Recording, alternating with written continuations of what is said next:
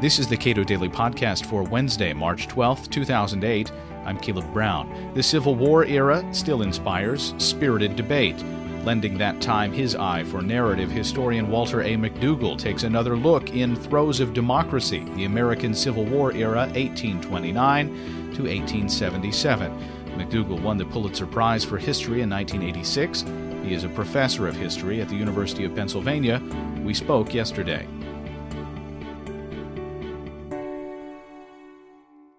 You said in the forum today that Tocqueville's account of his travels through the United States was one of the least authoritative. Describe what you meant by that. I think that's probably a pretty surprising comment. Yes, it was. It was a surprise to me to learn it.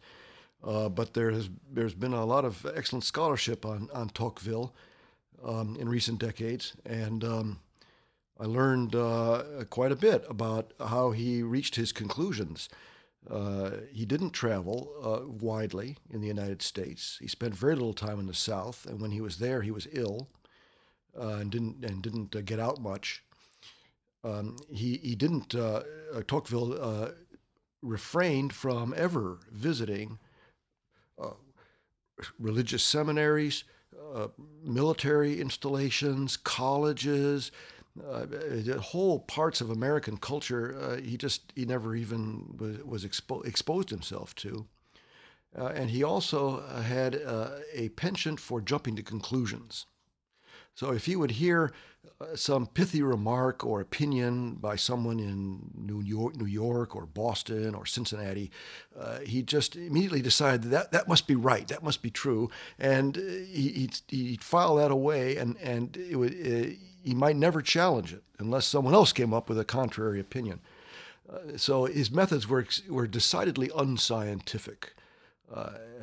As compared, for instance, to Harriet Martineau, who was essentially a sociologist and was very methodical about her study of America at the same period. You pointed to econometric analysis of President Jackson's impact, his policies' impact on the economy. What do libertarians tend to misunderstand about Andrew Jackson? Nothing, if I'm just setting up a straw man to knock down.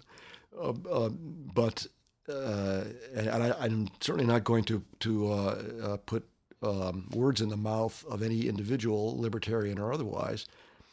But let us say this, if one is searching for a kind of libertarian golden age in American history, then there are two main candidates, the presidencies of Thomas Jefferson and of Andrew Jackson.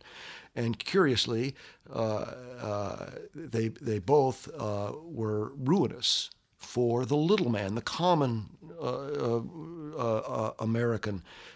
In Jefferson's case, his disastrous embargo on foreign trade, which wrecked the American economy in 1808, and in Jackson's case, his destruction of the Second United States Bank, which, after some initial corruption, had been reformed and established the United States dollar as a reliable currency and medium of exchange, serving the growth of a newly industrializing economy.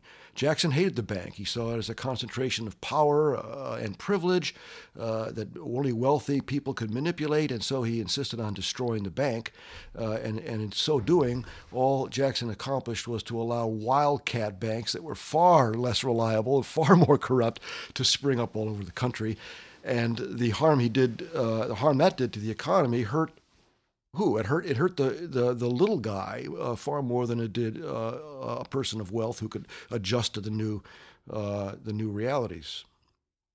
You say that no parallels are perfect, but you suggest that the American penchant for exporting democracy had some of its roots in the Civil War era. How did that play out? How did that come about? I wrote a previous book that many here at Cato know quite well, Promised Land Crusader State. It's really an extended essay that describes the eight, as I saw it, 8 American foreign policy traditions that had grown up over time and continued to influence Americans' attitudes toward the role of the United States in the world. The first four I called our Old Testament, and they dominated American policy in the 19th century. But then, beginning with the Spanish-American War in 1898, I argued that we had a kind of a New Testament of four more traditions, all of which were expansive and were attempts to radiate American power, values, and institutions around the world, in a sense to remake the world in our image to the degree to the degree possible, which would have been heresy to a John Quincy Adams or any 19th century statesman.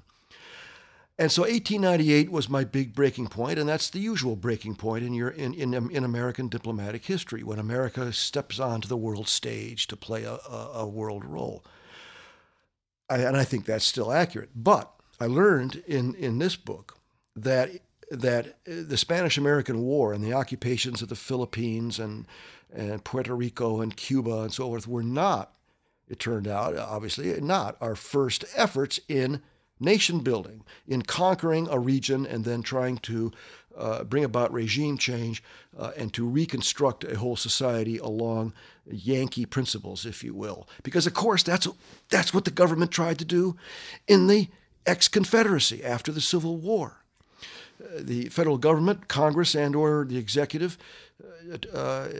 tried to reinvent the South according to its own lights. And some of the efforts were very well-meaning or would be affirmed by us today. Other policies, less so. But the bottom line, which everyone today would agree on, is that Reconstruction was a disastrous failure. It failed everybody. It failed the freedmen, the former enslaved people, most of all, obviously, but it also failed Southern poor whites because the South remained a backwater, decrepit, poor region of the country for almost 100 years after the end of the Civil War. And, of course, the failure of Reconstruction institutionalized racism, and not just in the South, because northern states could point to Southern Jim Crow policies and use them as examples in the North as well. That's another pretense. You see, we like to pretend that this was a Southern problem, when in fact it was a national one. So looking back on it, you can say, well, gee, given the failure of Reconstruction, shouldn't Americans have been really scratching their heads over their ability to remake whole societies and try to figure out how to do it better if they were going to try to do it again? But no, Americans aren't like that. They have very short memories and very bold ambitions. And so somehow Americans decided that they could remake the Philippines, a Catholic Spanish archipelago of islands halfway around the world, somehow, when we couldn't even succeed in states that were part of the Union itself. Walter A. McDougall won the Pulitzer Prize for History in 1986. He is a professor of history at the University of Pennsylvania. His new book is Throes of Democracy, the American Civil War Era, 1829 to 1877. This is the Cato Daily Podcast. You can subscribe to this and other podcasts at our website, cato.org.